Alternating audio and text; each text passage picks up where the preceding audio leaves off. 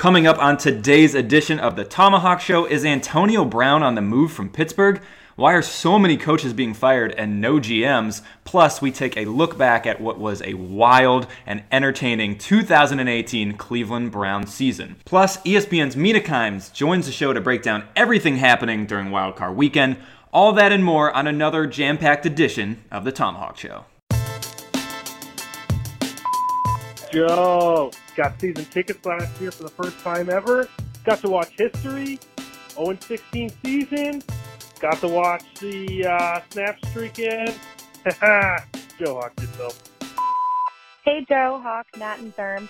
This is Kiki from Youngstown, Ohio. Just wanted to say that you guys rock, and I'm proud of Nat for finally winning the coffee maker. Maybe next year Joe can buy her a refrigerator if she wins a couple more games. Cheers, go Browns. Hey Joe, hey Hawk, NFC, Zerm, Nat. I guess this season was always going to end in tears, so just wanted to wish you all a happy New Year's, and hopefully 2019 will be even more amazing. I love you guys. Keep doing what you're doing. You make us proud. Welcome to the Tomahawk Show. We are presented by Uninterrupted. I am one of your co-hosts, Andrew Hawkins. 5'7" in your heart, number one in your program, or something like that. Wow. Joined, as always, by the 10-time Pro Bowler, 4-time father, 0-time People Magazine Sexiest Man Alive. My co-host, the Tama Tomahawk, Joe Thomas. Joseph, how are you this weekend, man? It's 2019. Tell me about how your life has been so far this year. You know, this year has been all right. It's still early. I feel like there's time to turn it around. We spent the whole weekend as a family celebrating like Christmas part due with the in-laws, which was a lot of fun. But the kids being off of school for like 10 days in a row, I got really sick of seeing them every single day. And so being that school finally started this week, I am really happy to take them to school and get them out of the house so they stop fighting with each other and they stop talking back to their parents. So I feel like now that school has started, 2019 is about to turn around. It's been a rough start because my kids are around. So pretty tough. It'll pick up when school starts. No, I hear you. So far, so good for me, man. I mean, I've slept most of 2019 so far. We shut 2018 down with a bang. We were in NYC. Me and the wife did it real big, like P. Diddy style. Really? Yeah, now it's just all headshots in 2019. People better just guard their neck because I'm not messing around, brother. So you said you did it big to close out 2018. What did you do? Well, we were in New York. We went to Catch NYC. Oh, I've been to Catch. By the way, that is a top 5 meal for me. I love that place. We got they have like a sushi / seafood tower. And it was like $700, but they was so good. They had, they also have the catch rolls and the tornado rolls, which are amazing. We had all kind of seafood, drinks flowing. We got the tomahawk steak because I was like, it's the 2018 end. I would be an idiot if I didn't order this $19,000 steak called the tomahawk. Did they give it to you for free since it's your name? They did it. Since you have the rights to the tomahawk? I kept telling them, like, you spelled it wrong. There's no H. They weren't listening. But Snoop Dogg performed that night. Wait a second. What? Robin Thicke was there. Lady Gaga was there. It was wild, man. Catch NYC. It's like 4 levels, too. Yeah. Oh. So it was like 2 restaurant levels and like the big club up top. But I think Justin Timberlake was there, too. But it was a crazy party, man. So did somebody invite you to this party, or was it just you could call for reservations? Like, how does one get into a party that Snoop Dogg plays in and Justin Timberlake shows up and there's all these other celebrities and then there's Andrew Hawkins? Well, see, what happens is, I'm like a life hack genius, people say. Like when the history books are written and when they add the section called life hacking, I will be like the George Washington of life hacking. So my thing is always, you never get chummy with the superstar. You get chummy with the guy beside the superstars, right? Like the guy who's making all the plans. He's the one that can get you in, put you in everywhere. Long story short, I have like 1 million of those connections. And one of my connections is a guy that I've been cool with for almost 10 years now. And the one place that he is like super duper always plugged into that I can literally at any time, any moment, doesn't matter who's there, doesn't matter what time it is, how popping it is catch. In NYC and catch in LA. Catch in LA is even harder to get into. And at the drop of a dime, because him and the guy are so tight, me and him are tight, he gets me in catch every time. So it doesn't matter. Snoop Dogg could come in. He's going to have to wait behind the line of Andrew Hawkins because that's my spot. I got to talk to you because I've tried to catch in NYC and I love it. And it's definitely not for poor people. It is like $1 gazillion. It's super expensive. Oh, yeah. But I got to come out to LA a little bit this offseason to do NFL Network stuff and to do some maybe Tomahawk stuff. I really want to try the catch in LA because I've heard that's almost even better potentially. It is, man. But TMZ will be outside the door. The 2 times that they won't be looking for me, so that's a good what problem. I thought. That's what I thought. And as soon as I come out, I got Josh Gordon questions. The other time they were asked, it was right when Vince Young was trying to make a comeback, and they were trying to like trick me into saying Vince Young don't make a comeback. And I'm like, man, TMZ is legit. They know their people, man. So, dude, you know what's funny about TMZ? They found me at the airport one time. I was out at the Super Bowl. I want to say it was in Arizona, and they always stock the baggage claim at all the Super Bowls, right? Uh-huh. Because they're waiting for all the athletes and the entertainers. They know that they're coming in. All like the B-list people that don't fly private, like me and you, so they can ambush us and ask us stupid questions. But I was like so upset and taken aback that they thought I was a celebrity that I got really mean with this guy and I like started cussing him out because he kept asking me like questions. He actually knew who I was, which was a huge shocker. But I kept saying to him, dude, I'm a lineman. You don't want to talk to me. I'm nobody. I'm not famous.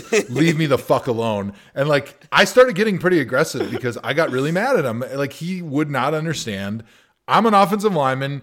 You don't want me to say anything because you can't use it on anything because I'm just worthless. So leave me the fuck alone. Get out of my way. Let me get my bags. I'm trying to get to the Super Bowl party that Hawk's probably already at. He's probably already 5 mimosas deep, probably passed out, and I need to go rescue my friend. So leave me alone. And you know what? Finally, he got the hint and he left me alone. Yeah, so it worked. So you just got to be really big assholes to the TMZ people. Then you got to hit them, and then that actually goes viral. Yeah, you become the interview that you said you didn't have. You became an incredible interview that they were looking for in the first place. Exactly. Bingo. So, Zerm, next time you see TMZ waiting for you at the Cleveland baggage claim, start hitting people and swearing, and you'll be really famous. I will, Joe. I could feel the anger from you reliving that moment coming through the microphone. So hot. Who gets mad about somebody recognizing them? That is like the most Joe But Thomas I was like, thing. dude, I'm an offensive lineman. Yeah, I am in the NFL at the time. But you don't want to talk to me, so just leave me alone. Like you're just wasting both of our time. There's nothing on this earth that makes me more upset than wasting time, and he was wasting both of our times. Speaking of wasting time, this is the Tomahawk Show. We have an incredible show coming up. We got a bunch of topics. We got Antonio Brown wilding the F out in Pittsburgh. We are talking coaches losing their jobs left and right and a bunch of other stuff. Most importantly, we got Mina, my colleague and friend at ESPN, one of the only 4 NFL analysts I actually respect. So we're excited to have her on. Let's just get into it, Zern. What we got first? Yeah, guys, so first up, there's it feels like it's been this way all year, but there is more drama in Pittsburgh. A couple reports coming out this week about Antonio Brown, who was yelling at some teammates and then reportedly missed a couple practices and some meetings this week, or the week leading up to their season finale against the Cincinnati Bengals, and then obviously Antonio Brown did not play in that season finale. And then there were a couple reports yesterday that he either requested a trade, not demanded, or said he would like to be traded.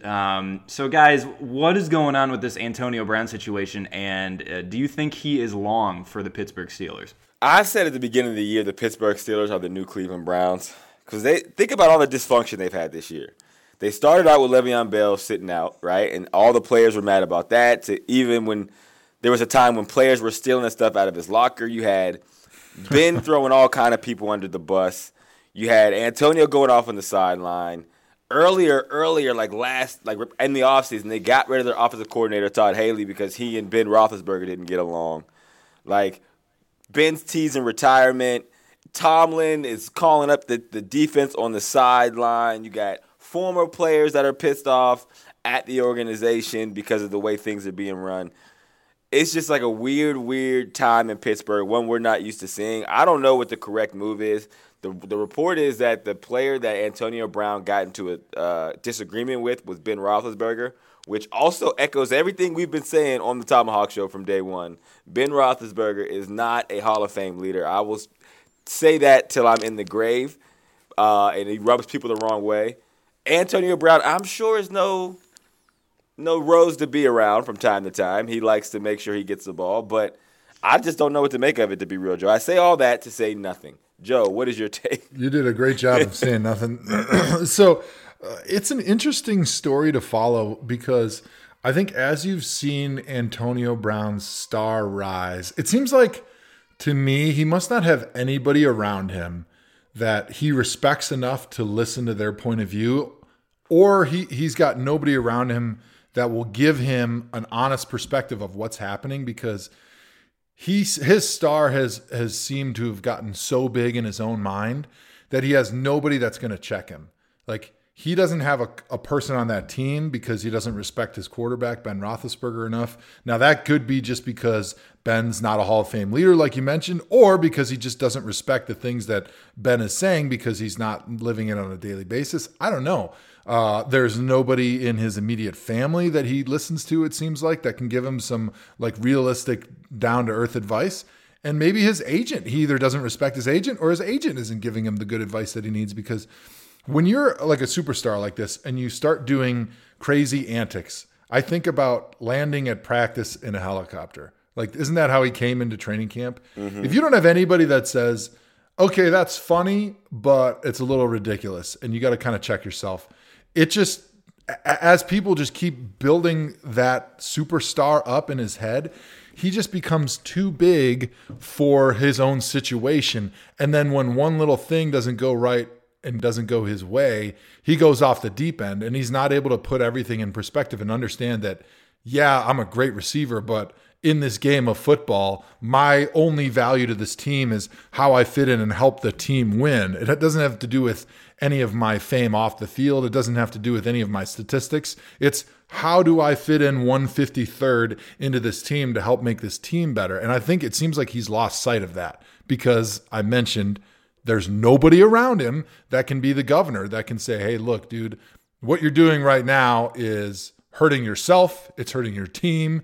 It's making you look like a fool, and you don't realize it because everybody around you has been pumping you up since 5-6 years ago when you blew up, and there's nobody to kind of tamp him down and say, hey, man, chill out. In my opinion, and my wife hates this that I think this way, I don't think people change.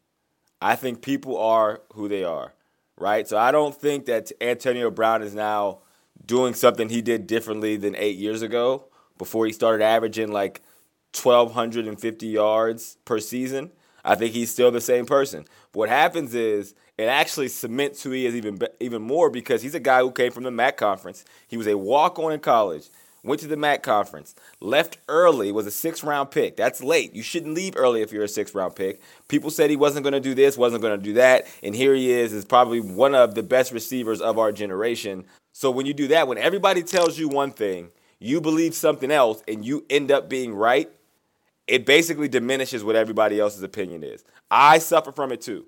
People spent so long telling me what I couldn't do, and I had to, because of evolution and survival, be like, you know what? I don't care what they say.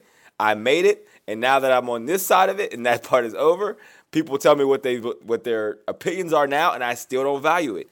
Antonio Brown is the same way. He's not going to value the opinion of people who for the longest time told him what he couldn't do. That being said, I think Antonio Brown thinks he is Ben Roethlisberger.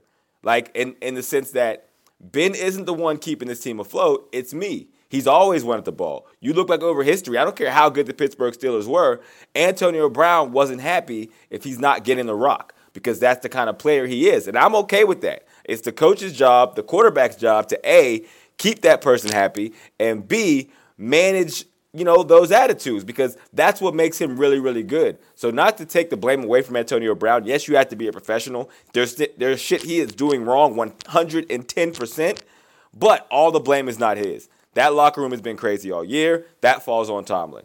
Ben Roethlisberger, like I said from the start, he is very, very, very ego-driven as well. He doesn't like when other people are the star. He doesn't like when someone's star rises so much that it diminishes what people think of him. He's also not a I only care about winning guy. He's not, because those kind of guys don't threaten retirement. Those kind of guys don't throw guys under the bus unnecessarily just to make yourself look better. So I just think there's a lot of ego in Pittsburgh. Antonio Brown's mad that Tomlin sides more with Ben Roethlisberger than he does him. And now you have this triangle of beef going on that I don't see a fix for. So they probably will have to trade him. I don't know if he'll be the same Antonio Brown in another team, but I honestly don't see how they can mend it or fix it because it seems like it's very, very broken. If you're going to bench him in a must-win playoff game scenario. Well, you can't let him get away with the antics he's been doing. I don't care how important the game is, because everybody in that roster needs to understand that there's no way, no matter how important you are, you're not more important than the team. And we have these certain principles.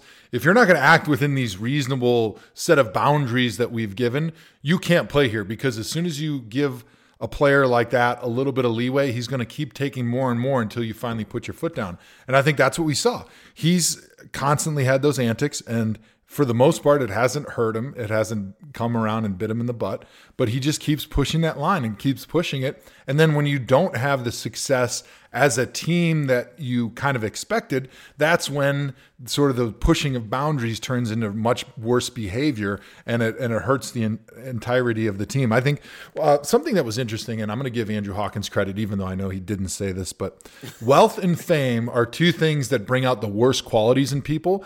And I believe that everybody on earth, if you gave them unlimited dollars, billions of dollars, there is some part of your personality that's probably not a good human, right?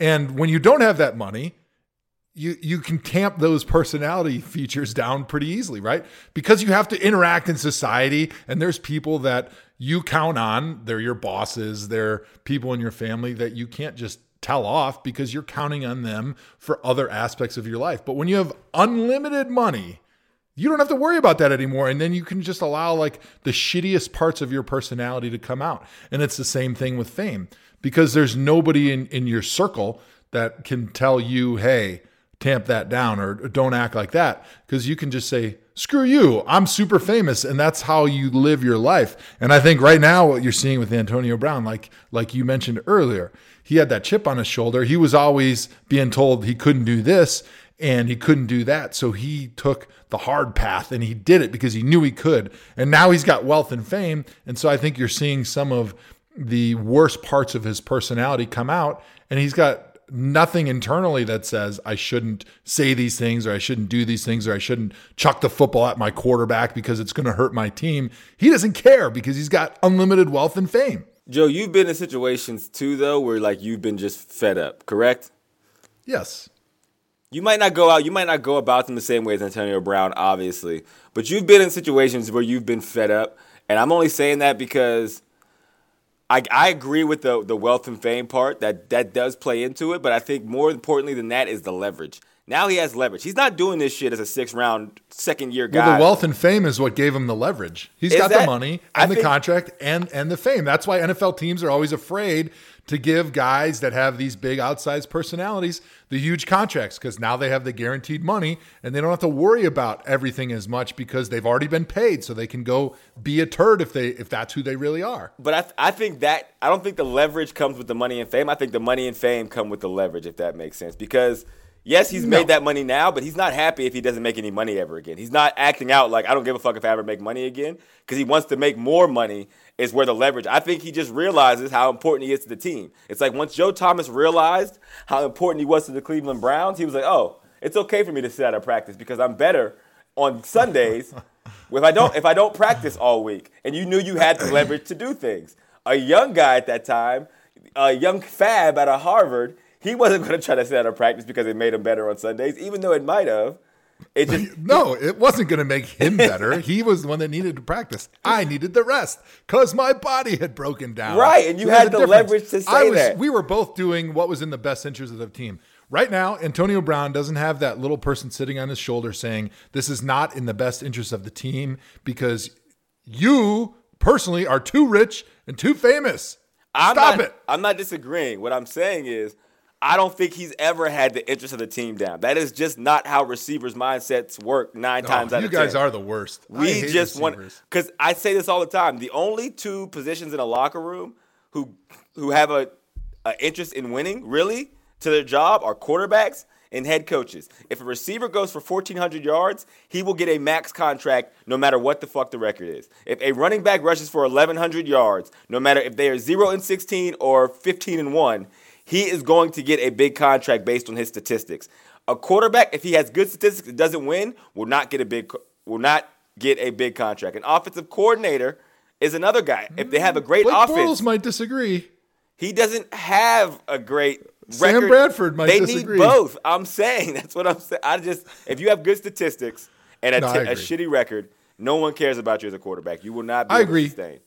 But assuming that your point is valid and that the receiver is just trying to maximize his money, there still has to be some part in your head that when you've pushed far enough about getting the ball and getting those statistics where you realize that the actions that you take beyond that line, whatever that threshold is, are now hurting your dollar values because you have become such an asshole trying to get the football and trying to get the statistics that now your value to the team has gone down because even though your statistics are there, your personality has become such a detriment that a team now is taking those both into account, and overall your money is going to go down. You can't argue that the things that have come out about Antonio Brown in the last few weeks aren't going to hurt his value as a receiver going forward, no matter what his statistics are. Because there's a point.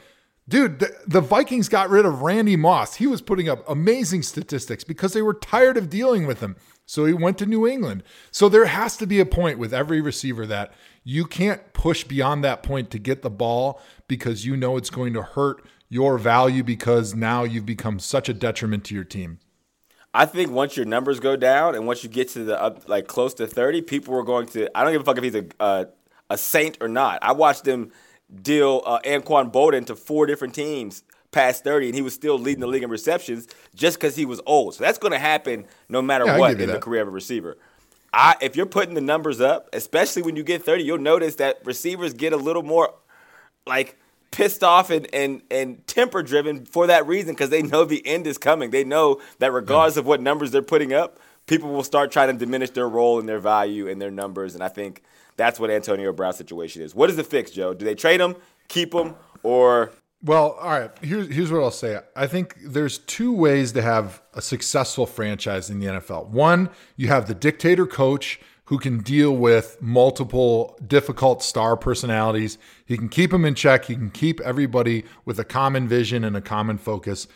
So far, it seems that Mike Tomlin has not been that guy, at least this year. He's had a lot of success there. I'm a Mike Tomlin fan, but the number of personalities in that locker room, he's not able to take care of those so far. So you either have to have the head coach be that unquestioned disciplinarian, the Bill Belichick, the Tom Coughlin, they can keep those guys in line. Or you have to have a quarterback that can do that. You need that quarterback to be that unquestioned leader who holds the trump card with every dispute in that locker room, that it doesn't matter who it is. In the end, the quarterback's going to win that argument because he is that type of unquestioned leader. We've also said that Ben Roethlisberger is not that guy. So what I'm saying is either Ben needs to be it or Tomlin needs to be it. And this year, neither one of them has shown that they can be that guy. So I think they need to get rid of one of those 2 guys, or they need to do something with Antonio Brown because clearly that trifecta, that cocktail of those 3 guys is not something that you can continue with. Yeah. All right. Well, what do you think they should do? To be honest, I think they have to trade him. I just think it's going to be too fractured of a relationship. My thing is, I'm not saying Antonio Brown is right. I'm not taking his side. All I'm saying is I understand. I've been around the dude. I can promise you, and as a person who prided himself on working hard, I've never seen a player work as hard as Antonio Brown does. He does not turn off. All this dude does is work. I'm talking a week after the season, we were together at a charity function or all-star game, college game, something. And this is early in our careers. and we were going to go to lunch, and I knew a roomie's in, knocked on his door. This is a week after the season had ended. His season was done. My season was done. He was in there doing ladder drills, dripping sweat in his hotel room, ice bags around, like he's doing ladder drills, like, oh, just getting some extra work in. This is literally 6 days after the season ends. This is the kind of worker he is. So I could see over the course of a career in Pittsburgh, especially if there becomes a power struggle between he and Ben, if he feels like someone else is coasting through the motions and he's putting his time in, that he's like, nah, F that. I work hard. I deserve X, Y, and Z. I'm not just going to relinquish power to someone who doesn't put the time in that I do. So all I'm saying is I understand. I still think that the only fix for them is to trade him so he gets into a new environment because that's what it seems like he wants. And they just move on to Juju Smith-Schuster, who, if he wasn't playing alongside Antonio Brown, we would already talk about as one of the top receivers in the league. We would talk about him like we talk about Odell. We would talk about him like we talk about Julio because Juju is one of the best guys in the NFL. He just plays alongside the best guy in the NFL, so he doesn't get as many headlines as he should. Here's a news flash for all the NFL players that are part of the Tama flock. There's a lot of players in the NFL that work hard. Now, not every one of them wants to tell you about it on their Instagram page every single day. Not everyone wants to tell everybody about it on their Twitter. Not everybody wants to make that who they are. Oh, I'm the hardworking guy, right? We see that a lot from a lot of players. And it always kind of chapped my ass a little bit because I'm like, hey, I know a lot of guys that work pretty hard, but we don't feel like we have to go out and tell everybody about it. We work hard because that's our job. That's what we do to put food on the table for our family. I don't need to tell anybody about it. It's like, what's that new thing with millennials? I'm sure Nat can tell us is unless you put it on Instagram and Snapchat, it didn't happen. Yeah, right. That's like with Antonio Brown and some of these other players in the NFL who I will remain nameless. They feel like every workout they do in the offseason, they have to put it on social media or it didn't work. It didn't affect their body properly. And I feel like some of this, I'm a hard worker, I work harder than anybody attitude that Antonio Brown has. That's great. That's got him where he is. Has given him a sense of entitlement where he can act any way he wants because, well, I'm a hard worker. You know, there's lots of guys who are lazy, but I work hard, so I can do whatever I want. And I think that's a dangerous mentality. It is, but I will not disagree with it. Now calling in, we have the best NFL analyst in all of media, television, audio, history, anything you could imagine. Mina Kimes joining us here on the Tomahawk Show. Mina, how you doing today? History. Wow. History. Okay, I'll take that. Number one. So congrats on that. And when we say it, it's true. That's what everybody realizes. That's why everyone is knocking down our door to make sure they join the Tomahawk podcast. I think you're right. It's true. You said it. So there it is. I accept it. So we got the NFL playoffs starting off. And again, we were like, we only want one person on to give us their opinion because we don't respect anybody else's opinion. And specifically, we wanted to start with Seattle. How are you feeling about Seattle's chances right now to make a Super Bowl run? Not great, but I do feel okay. The way I'm a realist, guys. I'm a homer, but a realist. So I like it. Which is, I think, the best kind of homer. But I feel great about their chances to win this weekend. But beyond that, you know, they're most likely going to play the Saints in New Orleans and get a little hairy there. But I think the Cowboys are probably the best possible matchup they could have asked for. So who do you have as who are the two teams you picked to go to the Super Bowl? Saints and the Chiefs. And I actually picked the Saints as my winner in August for ESPN NFL Insider. So I'm feeling pretty good about that. Wow. Who did you pick in the AFC then? Way back when? Not the Chiefs. We don't have to talk about that. The only thing that matters is I picked the Saints to win. That's really what's important here. Let's focus on the important things. Let's focus on the important thing. I love it. I like my favorite part about Seattle is Russell Wilson. Actually, false. Russell's my third favorite thing. Whoa. Sierra is my second favorite thing. And Tyler Lockett is my first favorite thing. I think Tyler Lockett is one of the best receivers in the NFL that we don't talk about. Probably him and Juju Smith-Schuster because Juju gets overshadowed by Antonio.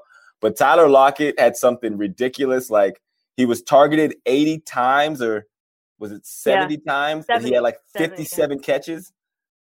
So there was only 13 times. Yeah, they threw to Tyler Lockett and he didn't catch the ball. And there was no interceptions. So being a pessimistic Seahawks fan, which, 33 years on this earth will do that to you, You guys know I'm in a safe place for pessimism here on this Yes, exactly. podcast. Trust me. But the dark side of that statistic is like, yeah, it's incredible. You're like, oh my God, that perfect passer rating, and he's so good. Why are you only throwing to him 70 times? Oh, right, because the Seahawks insist on running the ball second and long, every dang time. But yeah, it is remarkable. He's fantastic. Russell Wilson I think, throws the prettiest deep ball in the NFL right now, and their connection is undeniable. Yeah, something that you said was interesting to me. You thought that the Seattle-Dallas was the best matchup that the Seahawks could have gotten. Why do you say that? Well, I mean, I think Dallas is the weakest of the divisional winners in the NFC. They're kind of similar to the Seahawks in a lot of ways. Obviously run first offense with a mobile quarterback, and good defense. I think Dallas' defense is actually better than Seattle's, although they didn't finish particularly strong. But they both, really just want to possess the football. I think the difference, is pretty obviously that Seattle has a significantly better quarterback. But I think, can you imagine it? I thought it was really important that they locked down the 5th seed, because against Chicago, that would have been a very, very difficult matchup for Seattle. It'll be interesting to me. Do you think that playing in Dallas's AT&T Stadium is going to have any impact on the game? Like, Dallas fans are notoriously quiet, but I feel like even though their record is kind of up and down this season, that the fans seem to be much more behind this Cowboys version of this team than they have in the past. And do you find that playing there is going to be more difficult for them versus if they would have had the opportunity to play in Seattle? I think weather is the only thing that would, again, the only place I really think Seattle should have been afraid of going is Soldier Field, and every team I think should be afraid of going there, especially Jared Goff. But I don't think it's a huge deal. Seattle's won in Dallas a lot, and Seattle, the home field advantage is still real. I don't think it's as dramatic as perhaps it was in the past with this team. So I think, again, and then with the time zone and the start, they benefited as well. With Seattle, the concern, and the Chargers really got screwed here, is always, going on the road and playing in the morning. What other dark horse team? And I hate to put Seattle as a dark horse team, but they are, to me. I don't think, like you said, they have a super high chance of going to the Super Bowl, but I do like them because they have a good quarterback. What other dark horse team in this playoffs has you excited, or that you think could possibly make a run? I really love watching this Ravens team. Yeah. Are you a Lamar Jackson hater or a fan? Because you can only fall on one or the other. I am a fan. Well, so I did a story on Lamar Jackson in college. So I watched a lot of his games, and it's been really interesting to watch him in the NFL because, you've seen a lot of the same strengths and weaknesses, the same struggles throwing out, but he's actually, a very good decision maker, and the athleticism wasn't a surprise to anyone. But I love him on this football team. I love the complementary football that they're playing. It's always funny, like, it's not about whether Lamar Jackson is the best rookie quarterback. He's clearly not. Baker Mayfield's undeniable, playing, not to pander to you guys, but give me a break. Thank you. Right there. He's number one. He's special. But and you saw that in this last matchup, I think. But what you guys also saw is Baltimore, after Chicago, has the second best defense in football, and it's not particularly close. They do not have weaknesses, really, I think. Marlon Humphrey was bad in that game, but he's been great all season. Otherwise, they are what Martindale's done, they're so shifty, so confusing, so difficult for opposing offenses to read the way they mix up coverages and the stuff they do. So I love that defense, and I love Lamar Jackson as the quarterback that plays with that defense. The only concern to me is he's got this fumbling problem, and that's the only way I can really see them, either if they fall behind, which I don't think will be an issue with Los Angeles based on how they played, or if he fumbles. Otherwise, I think they could go pretty far. There's a lot of chatter about John Harbaugh's future in Baltimore. I just can't understand why people in Baltimore don't love this guy. He's done consistently really good things there. They haven't always had the best roster as of late, but he seems to have found a way to motivate his team, and he's changed their style from when they had Joe Flacco to now that Lamar Jackson is the coach. What do you think is going to end up in Baltimore with John Harbaugh? Are they going to trade him? Is he going to get that extension that they've been talking about, or do they potentially get rid of him? I agree with you. I think he's fantastic. And he's the reason I've always felt like special teams coach, he has a special teams background, which is pretty rare amongst head coaches. And right now, as we're talking about head coaching searches, I've long felt that that's a kind of an area that NFL teams could look at and exploit because other teams don't seem to go there. Dave Tube in Kansas City comes to mind. But I think he's excellent.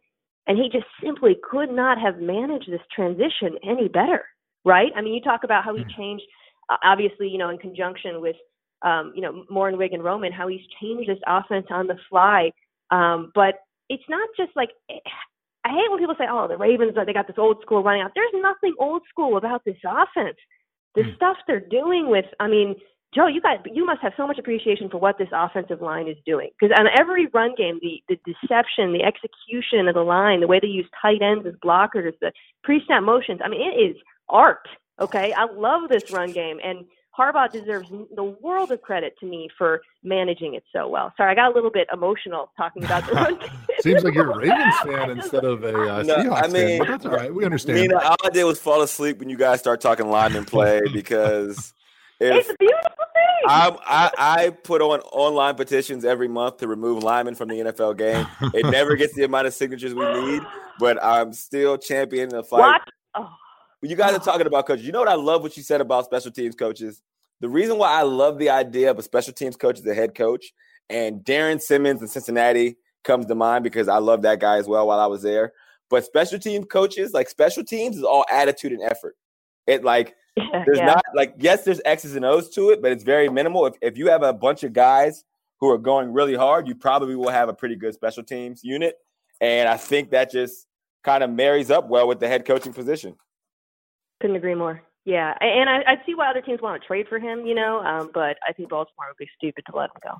I agree. All right, so talking about coaches, other coaches, Zimmer, this is news to me, but apparently the Vikings are considering firing Mike Zimmer. Is this a real thing? I think they all denied it. Not that means anything this time of year. I think he's going to stick around. You guys are seeing the names being thrown out. It's not like there are so many hot, obvious candidates with experience. So I can't imagine. What they need is an offensive coordinator he listens to and trusts, and what they need is an offensive line. And I don't really think changing the head coach changes any of that. Any of the head coaching firings, did they surprise you? I guess, Marvin Lewis. You assumed when he was on his 20th life that he'd get another one, but that would be probably the biggest surprise. Do you think that in Cincinnati they're going to hire Hugh Jackson? It seems like that's the story that just won't go away. You guys probably have more insight into that than me, but I can't imagine, even with what we know about Cincinnati and how that team is run and the relationships there, the backlash for that would be so insane. And they know that. I can't imagine that they'd be willing to go through that. Well, we're going to keep in the AFC North. We have another question for you, and we'll let you get out of here. This Antonio Brown situation has been it's consumed this episode of the Tomahawk Show so far. Me and Joe are on different sides of it. What is your take on it? Yeah, I guess it's the receiver in me. I'm kind of siding more with Antonio Brown than everybody else. Joe is obviously the ultimate team guy. Stats don't matter because linemen don't get stats. So we're just on we're opposite sides of the spectrum. Wanted to get your take. What do you make of this whole situation? And do you have a resolution or a solution that we can give the Pittsburgh Steelers to fix this whole mess? Well, I do. I did story on Antonio a couple of years ago, so I've spent a bit of time with him. He's got a really interesting, super difficult upbringing, complicated guy, hard worker, difficult personality, though, at times. Ben Roethlisberger, difficult personality. Le'Veon Bell, difficult personality. So I guess my take on this, guys, is it's not one person's fault. Basically, the three best players on your team all had difficult personalities, right? Usually on a football team, you got one guy maybe, but not all three, okay? So I don't think it's just and when I say Ben Roethlisberger, he was out. I think what bothers me, what people don't understand is some of the things he does in terms of publicly criticizing his teammates and airing out guys to dry and not calling Ben or Antonio the number one receiver at the beginning of the season, that kind of stuff. That's not normal quarterback stuff. Like, people say, well, he's earned it. He's like, well, yeah, but you don't see Matt Ryan doing that or other So he is a very unique character, and I don't envy Mike Tomlin's task and the rest of the front office in managing all of those very difficult personalities. All of that said, they can't trade Antonio Brown because then they screw themselves for years. You guys, I'm sure, have looked at the contract. It's not tradable. Okay, so they got to – Bell's gone, so you take out one of those variables. They got to fix that relationship at least for another year before he is tradable, or they are going to be screwed for the near future. Well, do you think they bring Mike Tomlin back? I do.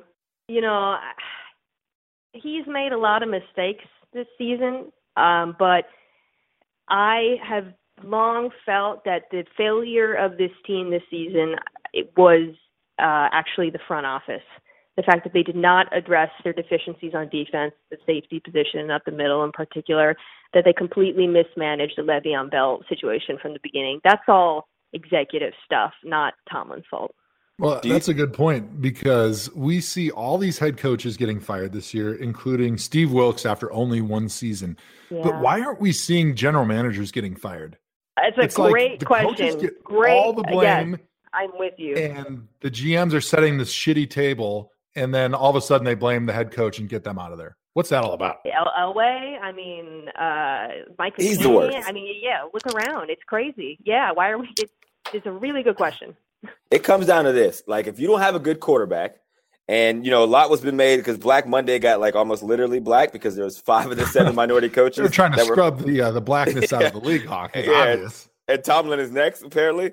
But the common denominator is everyone who fired didn't have great quarterback play. So it probably should come down, whoever is picking the quarterback is the one who should be fired. Because if you don't have a good quarterback, you will not win.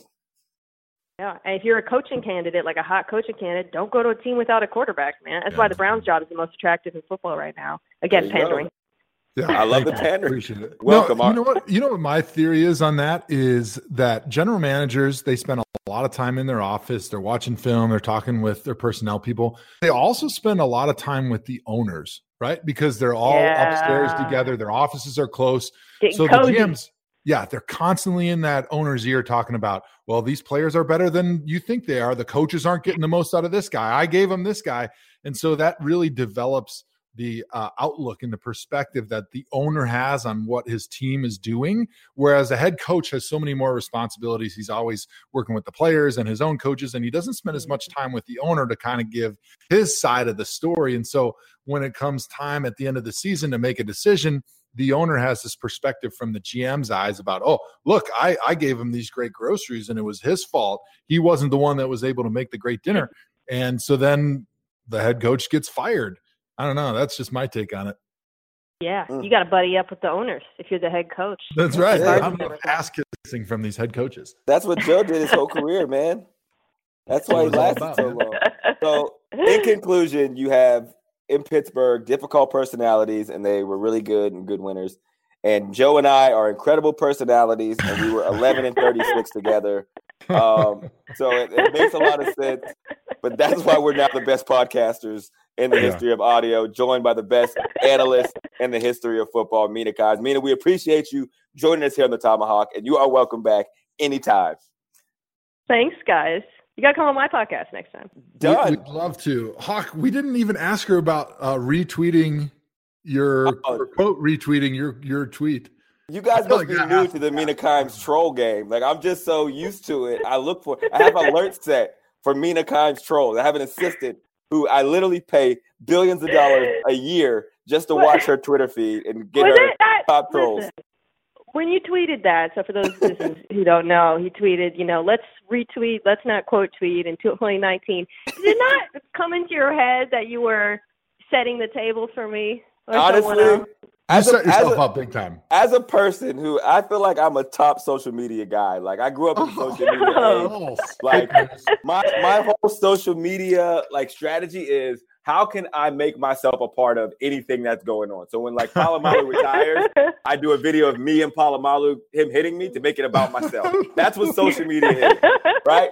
So this was me really trying to set a resolution. Like, you know what? I'm going to stop like thinking of better jokes than the next person. I'm always that guy, like trying to top somebody else's good joke. So I'm like, I genuinely thought this was a noble tweet that people were going to be like, you know what? We're going to do the right thing here. We're just going to hit retweet on this tweet.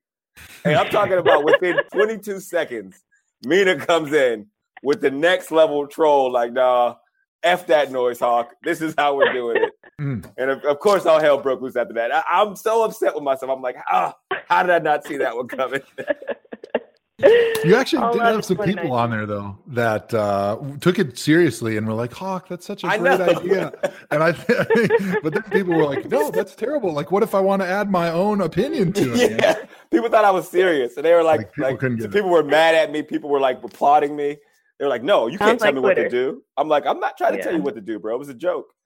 But it was great because there was a lot of levels to that tweet. Like, you could have taken it a million ways. Like, if you were a deep like storytelling musician, I feel like you could have written a whole album about that tweet.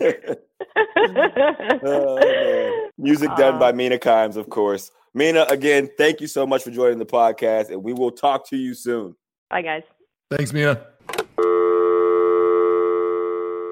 All right, that was Mina. So happy she joined the show, man. That's honestly my favorite analyst in all of football, and I mean that. Like, she's one of the only opinions I actually trust. But yeah, I wanted to actually dive in a little more into the coaching stuff with her. We just didn't have the time. But Joe, I have a question for you. Does the Rooney Rule work? Because again, I know we joked about it, but we are down to 2 minority head coaches, or was it 3 minority coaches? It's actually 3. It's 2 black coaches, and then Ron Rivera being of Hispanic origin. Yes. So 3 minority. Down to 3 minority coaches from 7. Does the Rooney Rule work? And is there a fix for it, Joe? And do you even understand why we have the Rooney Rule? A lot of things to unpack I don't know. Maybe. Let's just talk about it. So I'm such an analytical Excel spreadsheet nerd that when I think of things like this, the first thing I think of is, okay, the Rooney Rule is in place. What was the purpose of the Rooney Rule?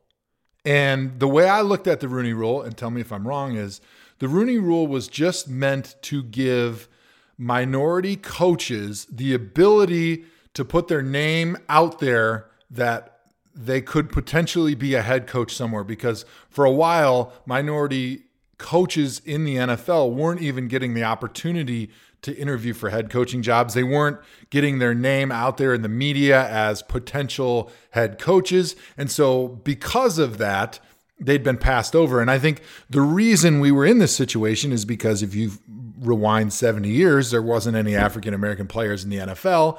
And then by and large, players become assistant coaches become head coaches. Those head coaches hire their buddies to be the assistant coaches.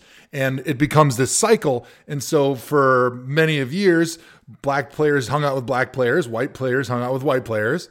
And when a white player got promoted, he would hire all of his white buddies. And since 70, 80 years ago, there was all white head coaches, there was never that cycle that could get broken, or at least it was taking forever to kind of break that cycle to find the best candidates overall. And in a league that's predominantly African-American, it seems unusual, to say the least about it, that most of the head coaches are white guys. So that's kind of, I think, in the genesis of the Rooney Rule, what the point was is, let's just make sure we're kind of breaking through some of this bad cycle that we have of how we get to our head coaches, and make sure everyone gets an opportunity to get their name out there, to get an opportunity to interview and prove that they might have great credentials to be a head coach. You hit it on the head, man. Bias is a crazy thing, and it's not always done consciously. It's sometimes, like you said, people just gravitate to people they have the same outlook with, the same shared experiences. So just a little history lesson for the Tama flock. Do you know what year the first black head coach was in the NFL? Joe? I'm going to say it wasn't until like the 90s or the 80s. 1921 was the first in the NFL. Black head coach. It was a player coach by the name of Fritz Pollard. He was a player the and a head coach. Alliance. There you go. Yep. So there's where the Alliance comes from. 1921. Do you know when the next black head coach was in the NFL? Now it has to be the 80s. 1989. There you go. So I knew I was right in there somewhere. There was a very, very large gap. On top of that, between, I think, 1933, the owner of the Washington Redskins, he brought the Redskins into the NFL. He was, for lack of a better term, a racist guy who then influenced the rest of the owners to remove black players. Black players were in the NFL. There was like 10 to 15 up until 1933, and they kind of just, without making an announcement about it, no more black players. The next decision. Business decision. 1946. Get rid of the black players. The LA Coliseum told the Rams that if they did not sign a black player, that they could not use the stadium with the city because they couldn't. Teams who had segregated, policies were not allowed to use the government-funded stuff, which was the stadium. So, 1946, first black player was drafted and signed that year by the Rams. By 1952, every NFL team had a black player except the Washington Redskins. Do you know when the first Washington Reds black player was, what year it was? 1952. All the other teams had it. Washington Redskins' first black player was? Wow. Was it like in the 60s? That would be insane. 1969. Oh, my God. The city of Washington gave them the same ultimatum, the same owner. Oh. His quotes were like, when the Harlem Globe tried to start signing white players, I'll start signing Negroes. He said, I have nothing against Negroes. I just want my team all white. Those were his quotes. So in 1969, they forced him to draft a black player. He drafted Ernie Davis as the first overall pick. And Ernie Davis' quote was, I won't go play for that son of a bitch. That was his quote, which is a very crazy rope in given some of the recent kind of things going on. But he got traded to the Browns. Bobby Mitchell goes to the Redskins. And then the whole league is integrated. I line that up to say now the league is 70% African-American. And the coaches, again, there's only 2 or 3 out of 32 who are minorities.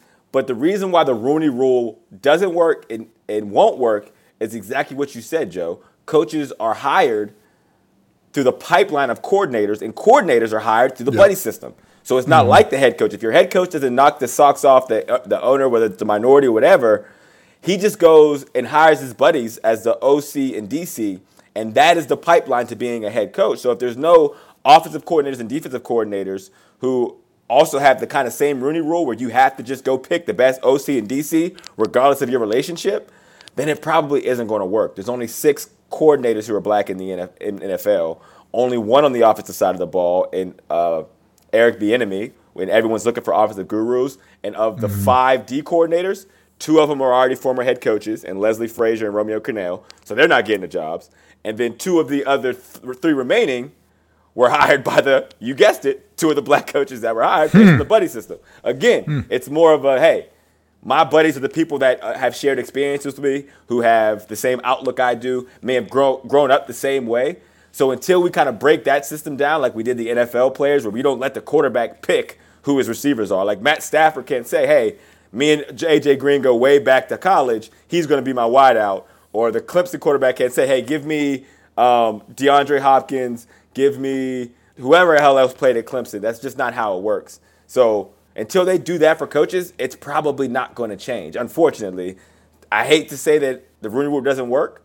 It was noble in its cause and trying to change that. But to be honest, if you look where we're at, it doesn't work. And they should probably do away with it or get another fix. It seems like the Rooney Rule doesn't have any enforcement with it. It's just sort of encouraging owners when they're going to hire a head coach or a general manager to at least make the perception that you interviewed a minority candidate. So do you just totally go away with it and replace it with nothing right now because you're saying it doesn't work? I say they do enforce it because it's penalty if you don't abide by the Rooney Rule. Yeah, but now, all you have to say is, yeah, I interviewed Andrew Hawkins. Exactly. He's black. And then it's the one black candidate that just goes to all 7 open interviews. He's the cross off. Yeah. But yeah, I mean, I would say do away with it. Only if you have another solution, which I don't know what the solution is. Like I said, is the team going to say, hey, I'm going to hire my head coach and I'm going to hire the OC and DC. The head coach doesn't get to pick that. Here's the best DC we have interviewed. Here's the best OC we interviewed. These are now your coordinators. You make it work.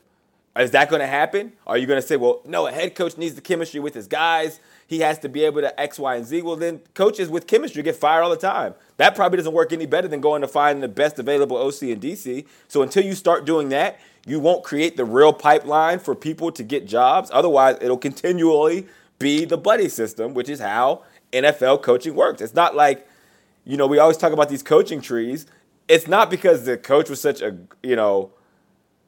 great picker of talent. It's his buddies and that who got the opportunity to do really well, and then they continue to flourish. They all come from the same coaching trees. Like most of the minority candidates and head coaches came from the Tony Dungy coaching tree because he had other buddies who were also minorities that he was putting on his staff and learning from him. Here's an alternate take.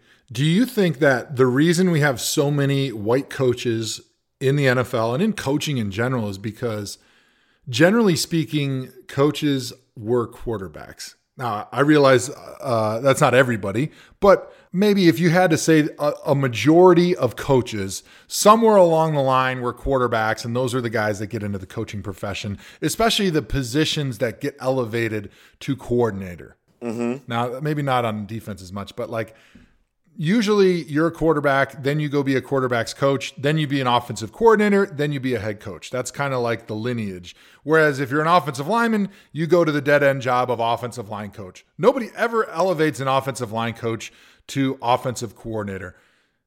It's very rare that you have your running backs coach go to offensive coordinator. Now, I realize it happened in Cleveland this year because of the situation that happened there, but it's just not as common because typically your offensive coordinator is somebody that has to have big picture view of the entire offense. So they have to know the route concepts, the blocking concepts, the run game, kind of a little bit of everything. And so naturally, it's the quarterback that has that best understanding. So I'm going to say that I think time, of course, you want this to be sooner rather than later, but because there is way more black quarterbacks in the NFL now and in football in general, that the number of black coaches in college and the pros is going to change over time. And it's just a matter of waiting, which of course nobody wants to wait to rectify any injustices that is going on. But without a reasonable rule that's in place to fix the Rooney Rule, what do you do? Just eliminate it? I don't think you eliminate it because I think it's noble in its cause, and it does get more minority coaches the opportunity to interview and at least go through those exercises that they probably wouldn't be there before, right? So there is some benefit in that side of it. Now, is it making owners hire more minorities as head coach? I don't know. I honestly don't know. So I don't think you completely get rid of it. But your take about black quarterbacks rising over time, like we have more black quarterbacks now than we've ever had, I do think that probably will produce more probably coaches who are also black. But as you know, for a while, that was not the case. The game definitely is changing to where you look at the top quarterbacks now in the NFL, it is very, very diverse. And that wasn't the case 15, 20 years ago, right? So you mean to tell me someone's going to tell Russell Wilson he can't be a coach? Now, whether Russell Wilson wants to be a coach is another question. Whether Cam Newton wants to be a coach is another question. Whether Deshaun Watson is going to want to be a coach is another question. But, yeah, as I feel like you said, that I'm at a loss for words because I'm like, that is freaking genius. You're right. Yeah. But it's going to take 20 years, but it's great. Yeah, right. Hey, just wait longer. The problem with or not a problem, but in NFL coaching and in coaching in general, typically you are not going to be the best quarterback in the NFL and then go into coaching. Usually it's those guys like the Josh McCowns, the guys that were career backups that love the game, love being around the game. And when you retire, you maybe haven't made enough money to just go do whatever you want the rest of your life. If I'm Cam Newton, I've already made 150 or 200 million in life as a quarterback. You're probably not going to go into coaching and want to start out as a quarterback's coach or a quality control guy working 80 hours a week, getting paid 60 grand.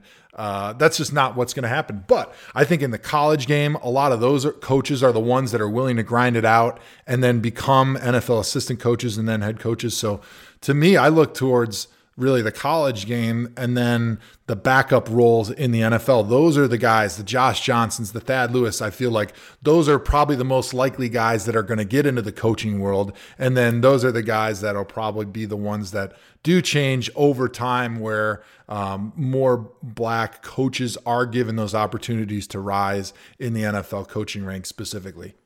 You're right, man. All right, love it. Let's time to recap our Browns, man. The season is over for the Cleveland Browns. We had, what was our final record there, Firm? 7-8 7-8-1. 7-8-1 Cleveland Browns. Baker Mayfield breaks the rookie touchdown record in 13 games. It's hard to find anybody who knows anything about football to say that he is not the real deal. And he was kind of that from day one. We all seen it. The trajectory for the franchise is at an all-time high. We're in the hunt for a head coach. They're calling it the hottest job in football because of the fact we've cemented who our long-term quarterback is. Joe, give me what your thoughts are on a recap of the Cleveland Browns season now that the games are over and we won't be able to laugh, cry, and hurt with the team for the remainder of this year. So in the offseason, I said they were going to be a 500 team based on the talent that they had. Mm-hmm. You were I wrong. was pretty close to being right. Now, I didn't predict it to happen just exactly the way it did because I definitely thought Tyrod Taylor was going to be the quarterback the whole year. I thought for sure Dorsey was going to keep Baker Mayfield on ice, which they tried to. And people need to remember back, the reason Baker Mayfield played was because Tyrod got a concussion on Thursday Night Football against the Jets. Right. Otherwise, the Browns would never have played Baker because John Dorsey wanted Baker Mayfield to be the next Aaron Rodgers, Patrick Mahomes, where you give him a year, you don't put him out there before he's ready, especially in a season where the coach is probably going to get fired and having him deal with all the turmoil that goes around with that. But somehow he was enough of a talent we've never seen as a rookie playing that quarterback position before in the NFL. He was able to overcome all the drama and the turmoil of a coaching change, of playing as a rookie and playing damn well, putting together the best rookie season that we've ever seen from a quarterback. So they are very well positioned for the future. They lost the last game of the season, but I'm going to say that last game of the season unfolded as well as possible for Cleveland Browns and their fans because the way they kind of went down early, were able to come back, build themselves back up into a close game. Baker Mayfield taking them all the way down the field, giving them an opportunity to almost win the game.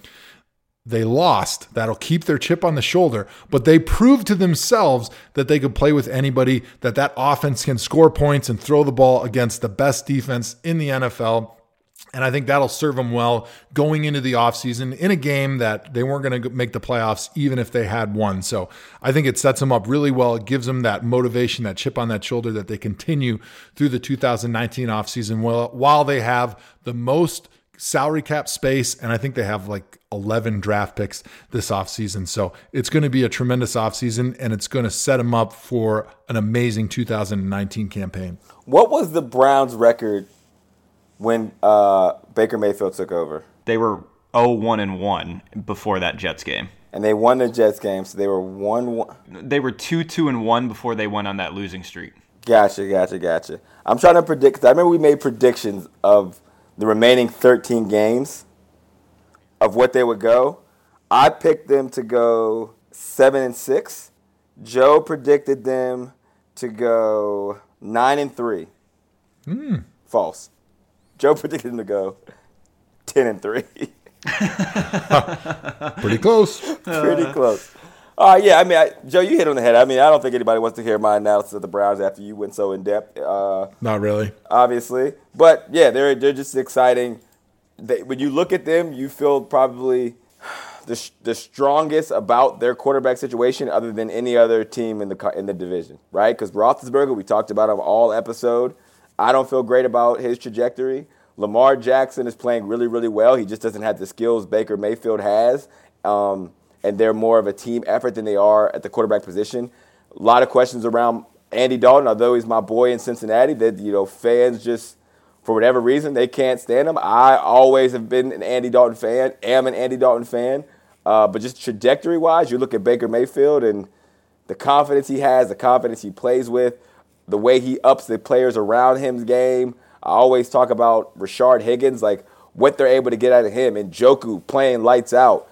Jarvis Landry, the running game. It's just everything seems to be gelling. The nucleus is so young that you just hope they get a coach in there that can kind of play to the personalities and also continue to put the guys in position to play well like Freddie Kitchens has done, like Greg Williams has done. And it'll be a special, special time for the Cleveland Browns next year and beyond for as long as Baker Mayfield continues to develop and mature. Yeah, they're going to be good. That's the moral of that story. Yeah. Do you think you retiring has anything to do with it? I know people don't tend to talk about it, but It's something I pointed out before you retired, that as soon as you would retire, they would be really good.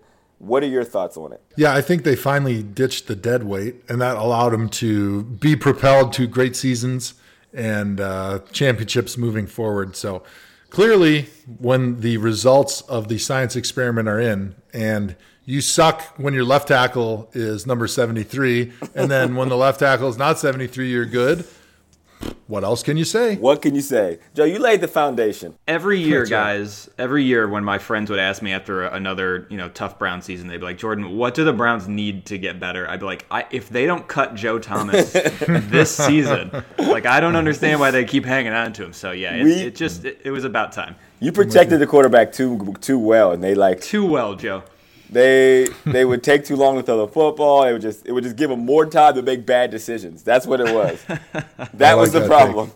I can get behind that one. All right, that's what we'll roll with. All right, well, that does it for the Tomahawk Show. Thank you guys for joining us. Listen, make sure you are subscribing, rating us 5 stars anywhere you listen to podcasts.